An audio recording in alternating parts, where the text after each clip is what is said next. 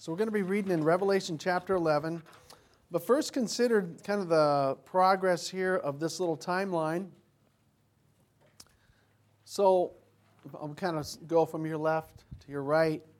The Bible gives us an idea of, well, the Bible tells us God's history in the past and present,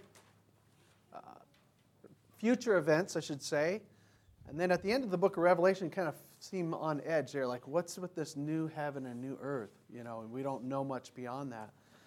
But the Bible does speak of ages past. But then the Bible speaks of in the beginning God created, Genesis 1:1, in the beginning God created the heaven and the earth. He made everything in 6 days. Years after that, the world was filled with violence. It was filled with wickedness, and Noah found grace in the eyes of the Lord.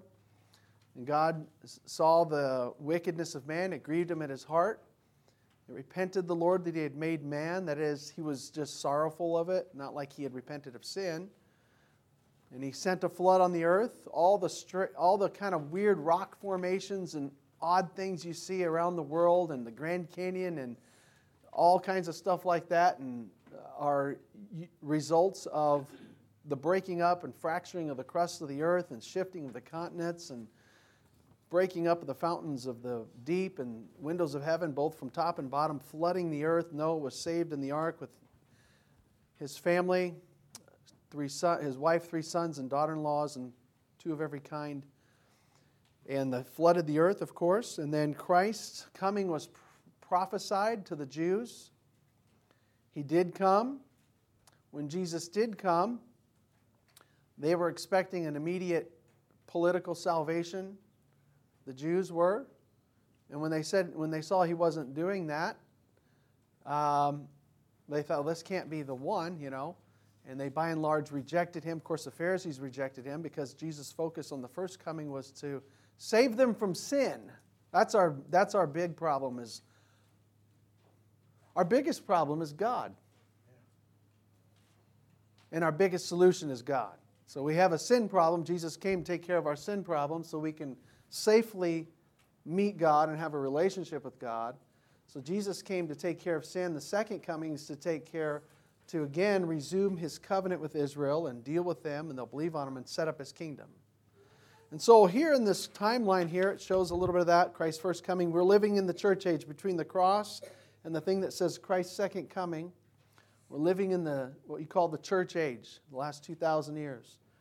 That little tiny space there, tribulation, and then Christ's second coming, that part, the arrow that points to tribulation, we believe there's what Paul calls a mystery, an imminent event where in the moment, a twinkling of an eye, will be caught up, we'll be raptured together with the Lord. And when that happens, soon after that, what we know as the tribulation will start. Much of what we're dealing with in the book of Revelation, basically from about chapter 5 or 6 until about, I think, chapter 18, deals with these 7 years. And then Christ literally comes back with us with him on earth, and he comes to stand. This will happen. He's going to come and stand on the earth at Jerusalem, defeat Antichrist and his armies, set up his kingdom. The rest of Israel that's alive at that time will believe on him. Many of them will die between now and then, but they will believe on him. And then he'll set up his kingdom, the millennium. There you go, 1,000-year reign. Satan's bound for those 1,000 years in the bottomless pit for 1,000 years. God chooses to loosen him at the end of that. Satan's loosed. He goes and deceives a segment of people on the earth at the end of the millennium. They want to go against God again. Futile. God destroys them. The enemies, Satan's thrown into the lake of fire forever and ever. And then John says, I saw a new heaven and a new earth.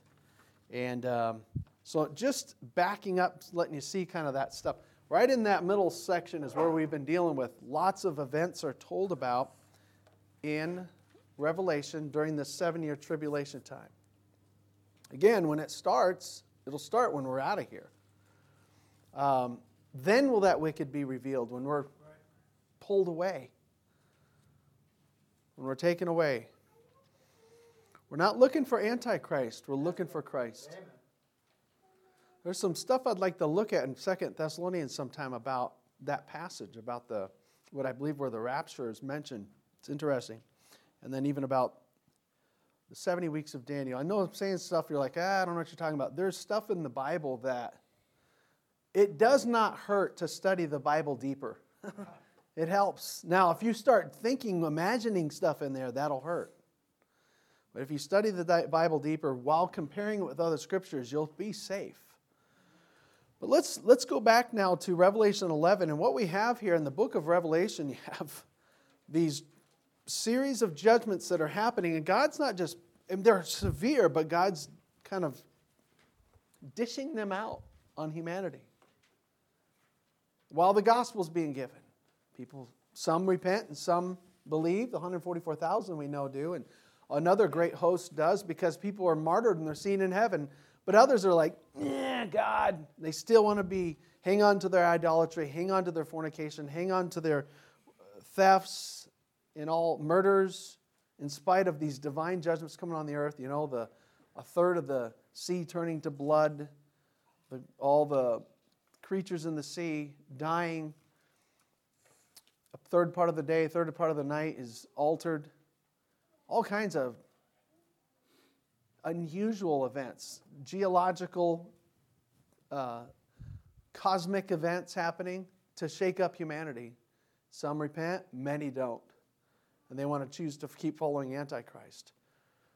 The context here is that we're seeing these trumpet judgments. We're on the sixth one, and then between the sixth and the seventh one, we had these couple of parenthetical chapters. Chapter 10, we saw that mighty angel that came down, and in John's vision there with the mighty angel.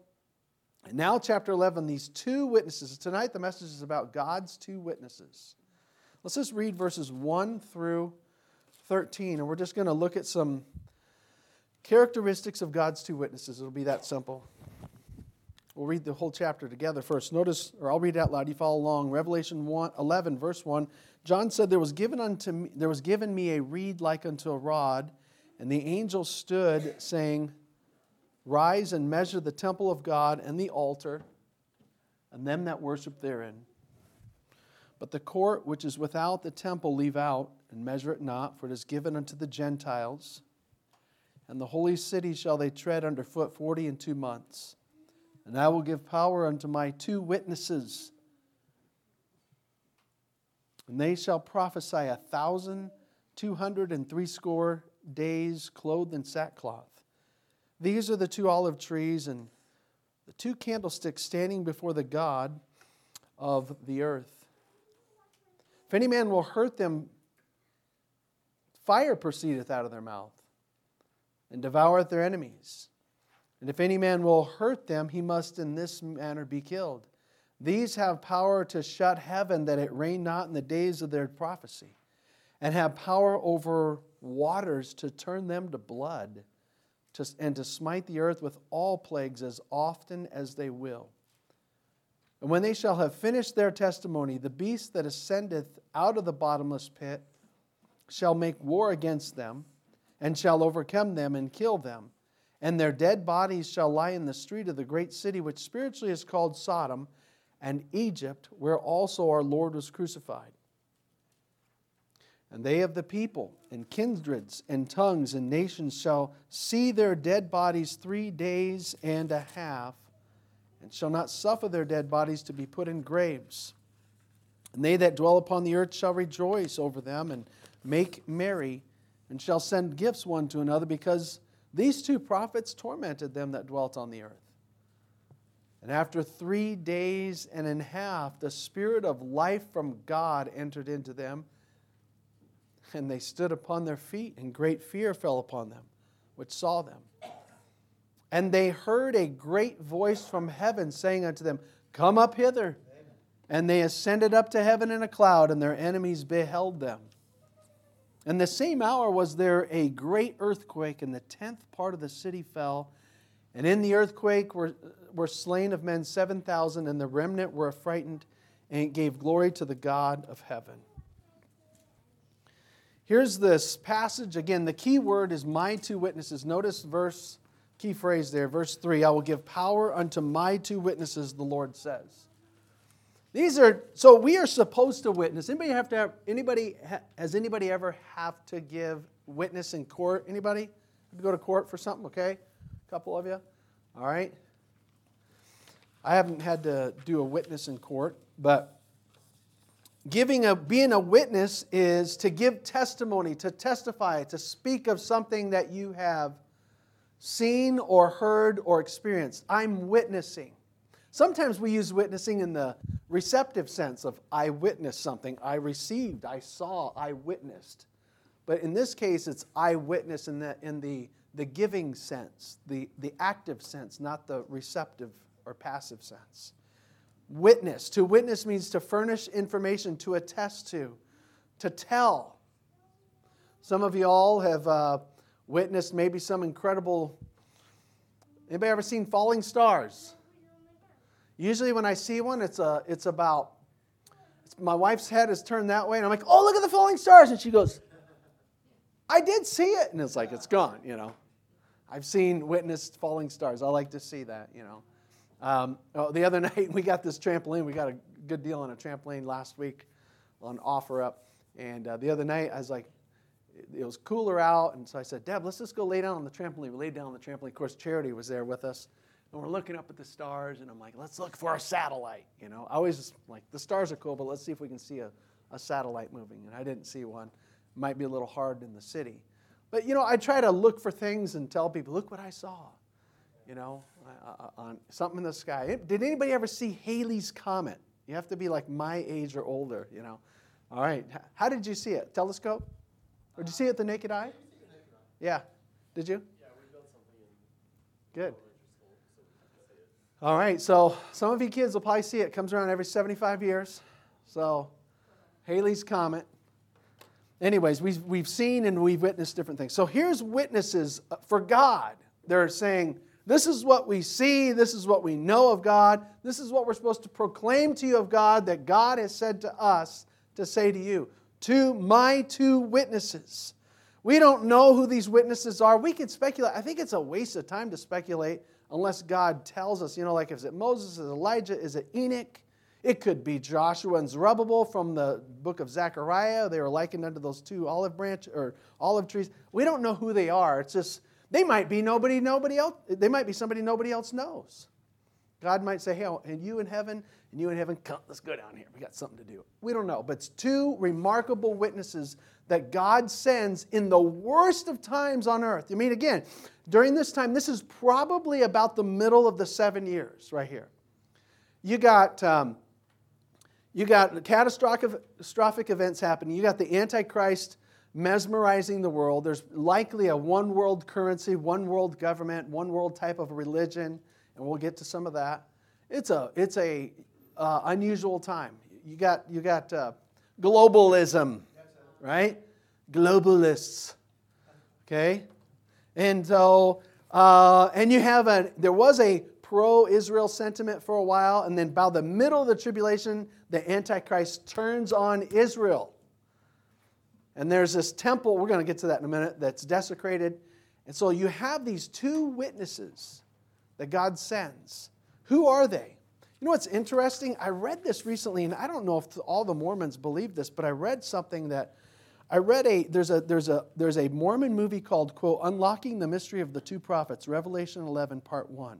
Here's a promotional for this Mormon movie. It says, quote, did you know that Revelation 11 prophecy aligns with the events in the life of prophet Joseph Smith and his brother Hiram? Is it possible the 2 prophets have already come and will come again? Who are the 2 prophets in Revelation 11? 2 messengers who will lie dead in the great city, an assassination by enemies, a forbidden burial by persecutors, and bodies lying in the street for 3.5 days are only a few of the clues found in Scripture revealing their identity. The 2 prophets have been generally shrouded in mystery until now. Did Joseph and Hiram Smith perform a specific ministry within the period of 3.5 years that triggered the fulfillment of thousands of years of ancient biblical prophecy? The answer is no, they didn't. But there's kind of a little fascination with some of these 2 witnesses, and apparently, I'm not going to speak for all the Mormons. Perhaps there's a segment of them, apparently, I believe it's Joseph Smith and his brother. And it just doesn't fit. If you were to read the text with common sense, it wouldn't fit. Well, who are they? Well, here's what we do know. Let's walk through what we do know. We know their place. We know their power. We know and can see their pause. That's their death. And we're going to see their unpause, okay? Those are kind of our 4 discussion points here. Notice their place. From what we can tell, they are going to be preaching and prophesying and witnessing from the area of the temple. Look what it says, chapter 11, verse 1. There was given unto me a reed like unto a rod, and the angel stood, saying, Rise and measure the temple of God, and the altar, and them that worship therein. But the court which is without the temple leave out, and measure it not, for it is given unto the Gentiles in the holy city, shall they tread underfoot 42 months. Now, the first thing we learn regarding the 2 witnesses is the place of the temple. When I say the temple, we're talking the Jewish temple in Jerusalem. And what we're learning is John, he's seeing this vision, and this angel says, hey, go measure it. It's not like the angel says, hey, I wonder how big that is. He knows the size. It's for John's sake to measure the footprint of the temple, except where it says, leave out the, measure not the court. Don't measure the court, just measure the temple part. For some reason, there's some measuring of the temple. Is there a temple yet over there? There's no temple in Jerusalem. There's a little controversy is the temple... Okay, let's pause a second. Let's back up. There was a tabernacle in the Old Testament. Solomon built a real glorious temple. It was destroyed by Nebuchadnezzar. There was another one rebuilt by Herod. That was destroyed in AD 70. Jesus prophesied of that being destroyed. There's not been a temple since AD 70. There's not been a temple for a long time, a Jewish temple. And they long to have one. And there's not been blood sacrifices for at least that time. But they want to have one. They want to have a temple. Israel, I don't know if it's most. There's a good segment of Israelis. I can't speak for all of them. I haven't done a thorough survey of all of them. But there's something called the Temple Institute. How many of you have heard of the Temple Institute? Somebody? Okay. They are gathering together plans. They're, the garb of the priests, the high priest, the instruments, the brazen altar, all that stuff that Moses had given to restart temple practices in a real temple. They're making plans. It's not some hidden conspiracy. I dug this up somewhere in the corner of the internet. It's becoming common knowledge that they are trying to put a temple up. For all we know, they might already have it prefabbed somewhere else to where they can bring it in and set it up quickly. We don't know. But we do know they're preparing to set up a temple and resume animal sacrifices in Jerusalem, in one of the hostile areas. Israel itself is a hostile area. In Jerusalem itself, I think it's split. I mean, you have a mosque. Is there not the Dome of the Rock Mosque or something? And so there's a controversy. Is the original temple where the mosque is? Some have said, yes, it is, and therefore it must be destroyed. Others have said, no, we've done more surveying. It's actually 100 yards northeast of it. We don't know, but we do know this. There's going to be if we believe the Bible, there will be another Jewish temple built again. Not that we say, hey, we're for that, because Jesus did away with all that stuff. And not that we'll run over to it and get practicing. But there will be another temple built sometime so that the Jews can resume their practices, so that, according to Daniel, and Jesus emphasized this, and Paul said this in 2 Thessalonians 2, so that Antichrist can go into this temple after making peace with them for 3.5 years and breaking his covenant, so that Antichrist, this mesmerizing world leader, can go into this temple that's going to be built one day and say, I'm God, and desecrate it. And basically be a gigantic slap in the face to the Jews and basically spit on their sacredness of their temple. So he can break his covenant with them. So there's going to be a temple one day. So he's saying, hey, measure this temple, measure it out to John. measuring communicates ownership and preservation, that God's in control. This place of the temple that will be in Jerusalem one day will be a scene of great glory and also horror. Again, the Antichrist will eventually go in there and desecrate it. Now, it appears that's where the witnesses will be preaching from. Notice that's their place. So secondly, their power. We're going to look at a couple particulars about their power. Verses 3 to 6. He says, I will give power unto my two witnesses. Unto my two witnesses I will give power. Notice a couple things about their power. They have power for a good while. They get power for a good while. You know, you ever have batteries, they run out?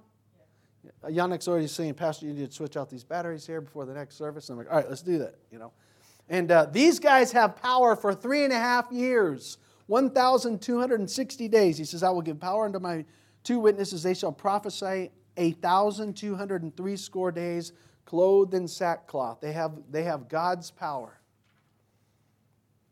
Now we're going to, a thought here. We need God's power too. We're not going to have the expressions of it like we're going to see here in a little bit.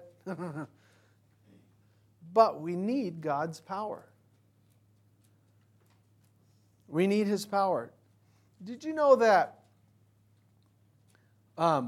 Jesus said, without me you can do nothing? The Christian life is not a life I live on my own. It's a life I live with Christ. The Christ life. It's not anymore I, but Christ that liveth in me. I need His power. So He says, I will give power to my two witnesses in this tribulation time. They have power for a good while. Notice they also have power even though they're in sackcloth. Look at this. It says, I'll give power to my two witnesses. They shall prophesy 1,260 days, clothed in sackcloth.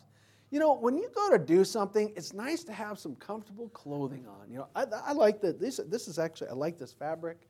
You know, I'm spoiled. It's kind of fine something. It's not itchy. Sackcloth for 3.5 years?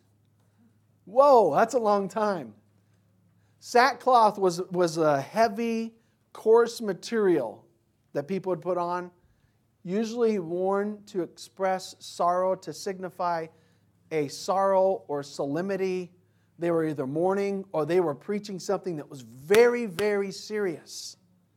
These guys have God's power, and they have, even though they're in perhaps an irritating sackcloth. We're so spoiled as Americans. We're like, I got this tag right here. Cut it off. You know, I was a bratty kid like that. I don't like my socks. I don't like the seam on them. I bothered my mom about it, you know. I don't like these socks. So now when my kids do it, I'm like, oh, I was kind of like that. Yeah. You know. Or the old pajamas, the footy pajamas that are rough on the inside. Those are kind of rough, you know. That's the closest thing to sackcloth I ever had. Wanted to turn them inside out. It's fuzzy on the outside. Come on. Turn them inside. That feels better, you know. But these guys had sackcloth. And this was serious. So this especially communicates to the Jew. They're still communicating to the world because this stuff's going to be televised. Their death certainly is. It's seen around the world in the resurrection.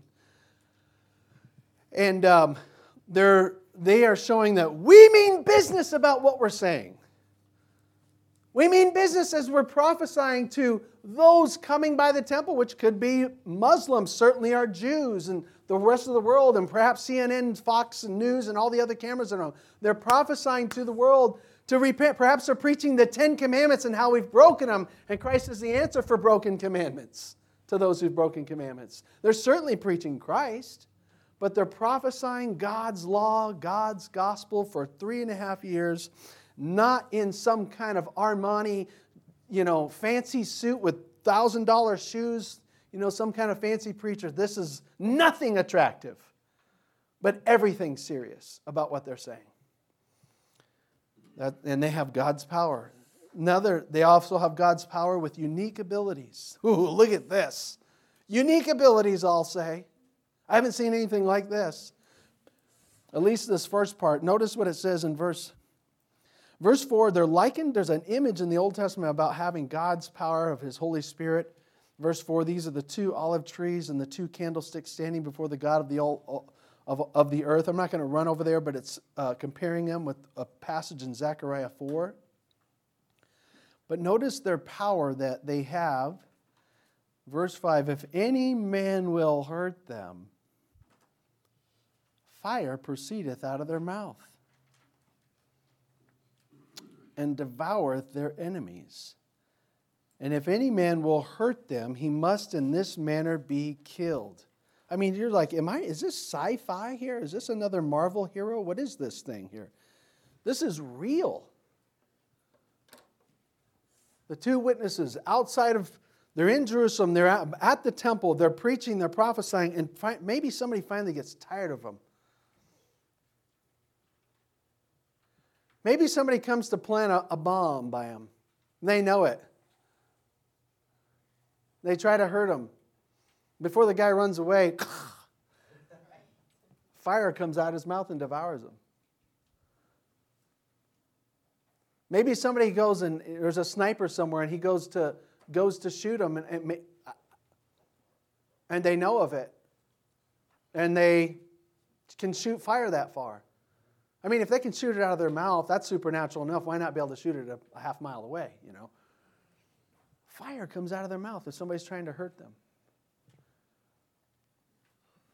It's because God says you're going to prophesy this long, and then we're done. And if somebody tries to kill you, it can't happen.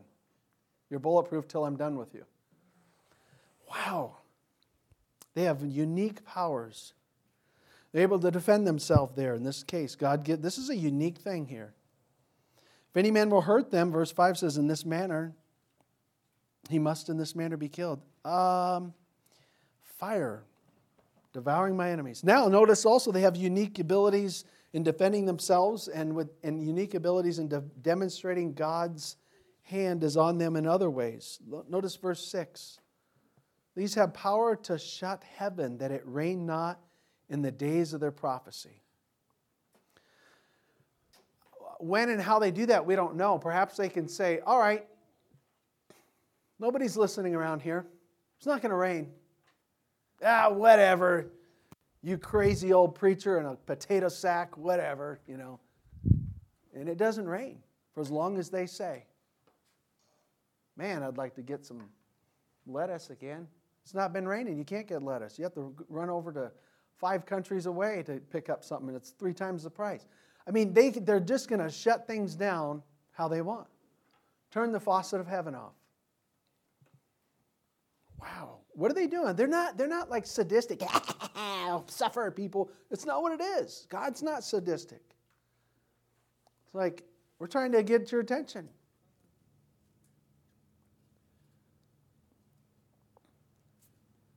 They have power to shut up heaven that it rain not in the days of their prophecies. Power to turn waters to blood. Remember Moses did that? And to smite the earth with all plagues as often as they will. They could just say, let's, that government building over there, it's going to have filled with frogs tomorrow. If that's what they want to do, that's what they can do. That nice, beautiful mall over there in Jerusalem that everybody keeps going to, and it's going to be filled with lice tomorrow. Or they could do what they want as often as they will. The point is, they're trying to communicate God's message. They have power to do it. But notice their pause, verses 7 to 10, their pause. They have a little pause here. Verse 7, it says, when they shall have finished their testimony, the beast that ascendeth out of the bottomless pit shall make war against them and shall overcome them and kill them. So they do die, but we're calling it a pause because they come back. They die. Notice here it says they die after they finish. Their pause happens after they finish. So it says there, verse 7, and when they shall have finished their testimony. Again, what was happening as they're preaching, they're prophesying, saying the gospels, preaching God's law, preaching God's truth. If somebody is trying to kill them, the fire would devour them. If they wanted to, they could bring a plague, local plague. They could shut up heaven. It's like they were bulletproof.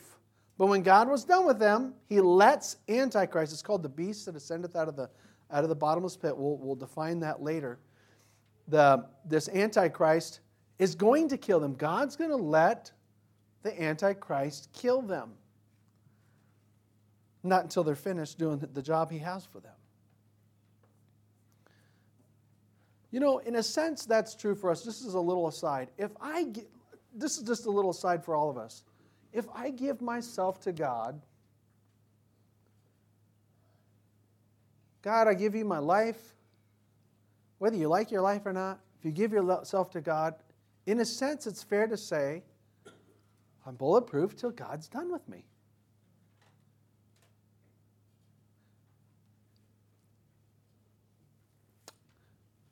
When God's done with me, He's done with me. It may not look like the story I wrote, but I'm going to let Him write my story. So they're finished, and then the beast comes and he kills them. Verse 7 says the beast makes war against them, overcomes them, kills them. Their pause is also in the context of a hostile environment, an opposing environment. Notice what it says there. Verse 8, their dead bodies shall lie in the street of the great city. This is talking about Jerusalem. And Jerusalem is not being given good names here. Spiritually, it's called Sodom and Egypt, where also our Lord was crucified. There's something ugly about Jerusalem at this point.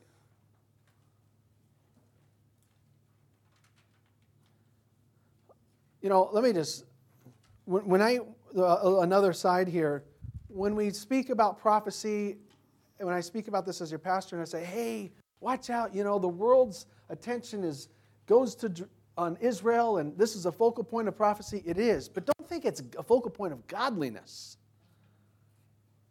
They're still Christ rejectors. There'll be many of them saved. There'll be at least 144,000, and then many more that need to be saved later, and many that die, and some that follow Antichrist. So it's not that everything's a focus of godliness. So it says that they die and their bodies are in the street of that city that's spiritually like Sodom and Egypt. So these men die, and there's a pause here. There's a pause on their own burial. Look what it says in verse 8. Their dead bodies shall lie in the street of the great city. The people, it says that they're not buried. That's a disgraceful thing if you refuse to bury. They of the people and kindreds, look at verse 9, and tongues and nations shall see their dead bodies 3 days and a half, and shall not suffer their dead bodies to be put in graves. That's a shame, isn't it? Letting them lay out there. Finally, those two crazy kooks are gone. Antichrist, we knew there was something about this guy, the beast. We knew there's something. Look, he finally defeated them. They didn't shoot any fire out at him, did you? Didn't call down any lightning or fire on these guys, did you? Now you're gone. And they leave them there. It's kind of like they're just parading around their dead bodies in the streets for 3.5 days. All happy and excited. They're treated with disgrace, but they're also rejoiced over. Look at verse 10. They that dwell upon the earth. So it sounds like it's not just the local, but around the world, they're happy about this. Shall rejoice over them and act like almost they're going to have another Christmas day here. Shall make merry, send gifts one to another. Because these two prophets tormented them that dwelt on the earth. Can you imagine us like, hey, you got an Amazon gift? Why am I getting an Amazon gift? What's this about? It's the dead prophets' day. They're gone. You know, they've been gone a couple days now, and you got a gift from your friend. Wow, he's excited about it. Cool. People are sending gifts one to another. It's saying they're that happy that these guys are gone. People that want to hold on to their sin, hold on to their ungodliness.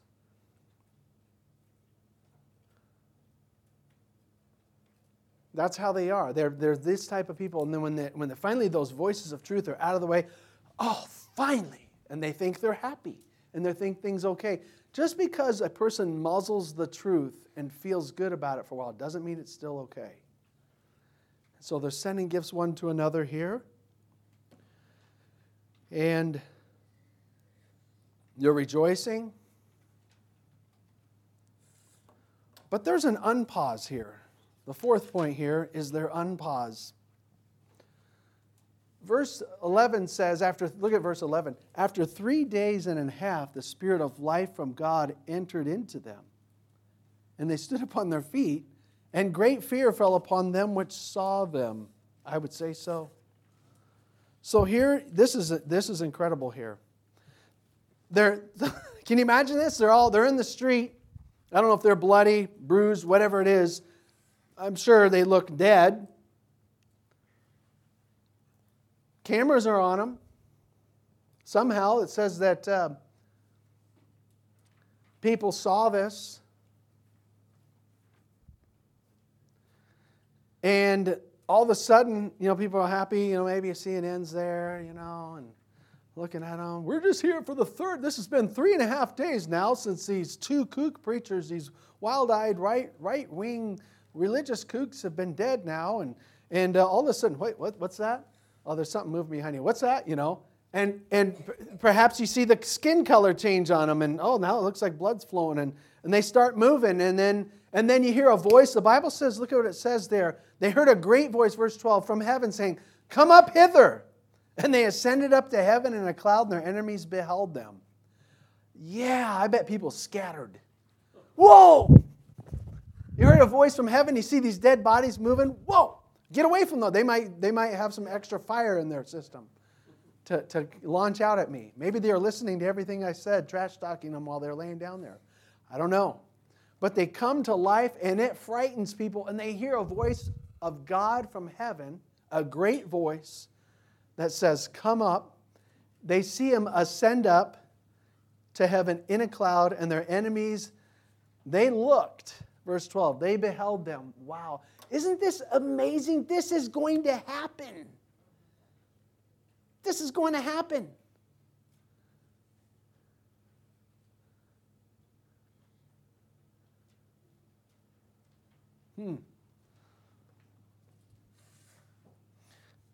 Produces fear. Look at verse 11, the end of verse 11. It says, "Great fear fell on them which saw them." Shows divine approval, verse 12 and 13. You hear a voice from heaven, "Come up." The fact that they are resurrected says, well, maybe God was part of this. And the fact that you hear a voice, a mighty voice from heaven say, "Come up," like this is a God thing. These guys are of God. And the fact that, look what follows, verse 13. The same hour there was a great earthquake, and the 10th part of the city fell. We can presume, perhaps, that was Jerusalem. And in the earthquake were slain of men 7,000. And the remnant were affrighted and gave glory to the God of heaven. Giving glory to the God of heaven doesn't mean that they necessarily converted. It means they acknowledge this is of God. Wow. So again, these two witnesses, God plants them on earth, gives him their power, gives them his power. They prophesy for the length of time they're supposed to. They're bulletproof till God's done with them. They shoot fire out for people that are trying to hurt them. They can call plagues out whenever they want. They can stop the heavens. When God's done, the Antichrist kills them. The world thinks it's all over. And they resurrect and frighten the world. They ascend up to heaven, hearing a voice from heaven. There's a great shaking. It's almost like God said, "You shouldn't have messed with them." Shakes it up just a little bit. It's nothing compared to some of the other stuff. And they go up. And their job's been done. They've borne witness to the world. I meant to say this. We'll back up a little bit. Notice how the language of them being resurrected. Verse 11. After 3 days and a half. What is it? How does it say they're resurrected? The Spirit of life from God entered into them. The Spirit of life from God. It's amazing how that. Look in the Bible, and when it talks about God making life and remaking life, often it says His Spirit. The Bible says that the Spirit of God moved on the surface of the earth. The Bible says that God breathed in man's nostrils the breath of life. He became a living soul. Job said, "But the Spirit of God hath made me, and by the breath of the Almighty I have life," Job said. God's Spirit gives life to physical people. Gives spiritual life to us as well. But God's Spirit also will re-give us life. Romans 8:11 says the Spirit of that quicken the Lord Jesus will quicken our mortal bodies also. God's Holy Spirit is the key for us physically being resurrected somehow. But think about it, it's also the key for my spiritual vitality. Sometimes I'm not everything I need to be spiritually. What is the key? What do I need? I need God's Holy Spirit to quicken me. I need God's Holy Spirit to give my spirit life, to quicken me and give me power. That's what I need. That's what you need tonight. He says in Ephesians 3:16 that He would strengthen you with might by His Spirit in the inner man. And so here these two prophets, they testify, they die, they resurrect, and God shows this is of me. Now, just a couple of takeaways, and we'll just wrap this up as we wrap it up. So God says, ye shall be witnesses unto me. We don't have to have fire breathing out of our mouth to do it. Some of us would like to, right? Man, I wish I had that. Some people are saying, you already do. You know, you got bad breath. We don't have to be able to. You know, we can be just as pleasing to God witnessing as plain old people as they were with supernatural abilities. God will be just as pleased. You do it. We have done what we could in our little non-miraculous bodies, telling people about Jesus. We're supposed to witness too. Ye shall be witnesses unto me. Witnessing, another thought is that witnessing is always needed, especially in the darkest times. Times are bad. Times are very bad. People are being blinded by Antichrist in this time. But God says, let's still shine the light. Let's still shine the gospel light during this time. Witnessing is always needed. The opposite of witnessing is to be silent, to say nothing. We need to not be silent. We have to say something for the Lord. And another thought is we need to just, as I read the book of Revelation, the overall thing it shows me is I need to stand for God. I need to stand for God now. You know, it's going to be harder in the tribulation time, and people are going to pay a price for standing for God. I need to stand for God now. This is easy compared to what it's going to be like. And I'm not saying we won't have very hard times even before the rapture. But I need to stand for the Lord now. I need to not, I want to live a full life. I want to raise my family and help them, live a full life with my wife, raise my kids, see grandkids. I want to do that. But, I need to be willing to stand for the Lord at all kinds of costs. And that's what we need to do. I read this is interesting. Courage.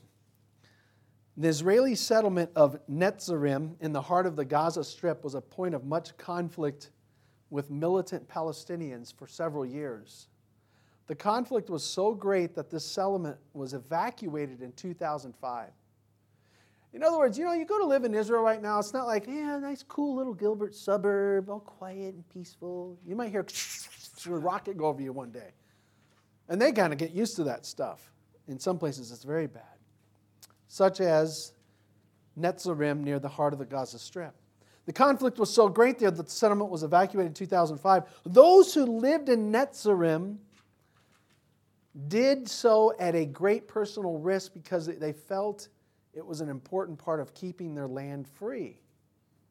There was a certain school teacher, Sholmit Ziv, who lived in Netzarim in 2001, said this, quote, I don't live where it's comfortable. I live where it's important to live.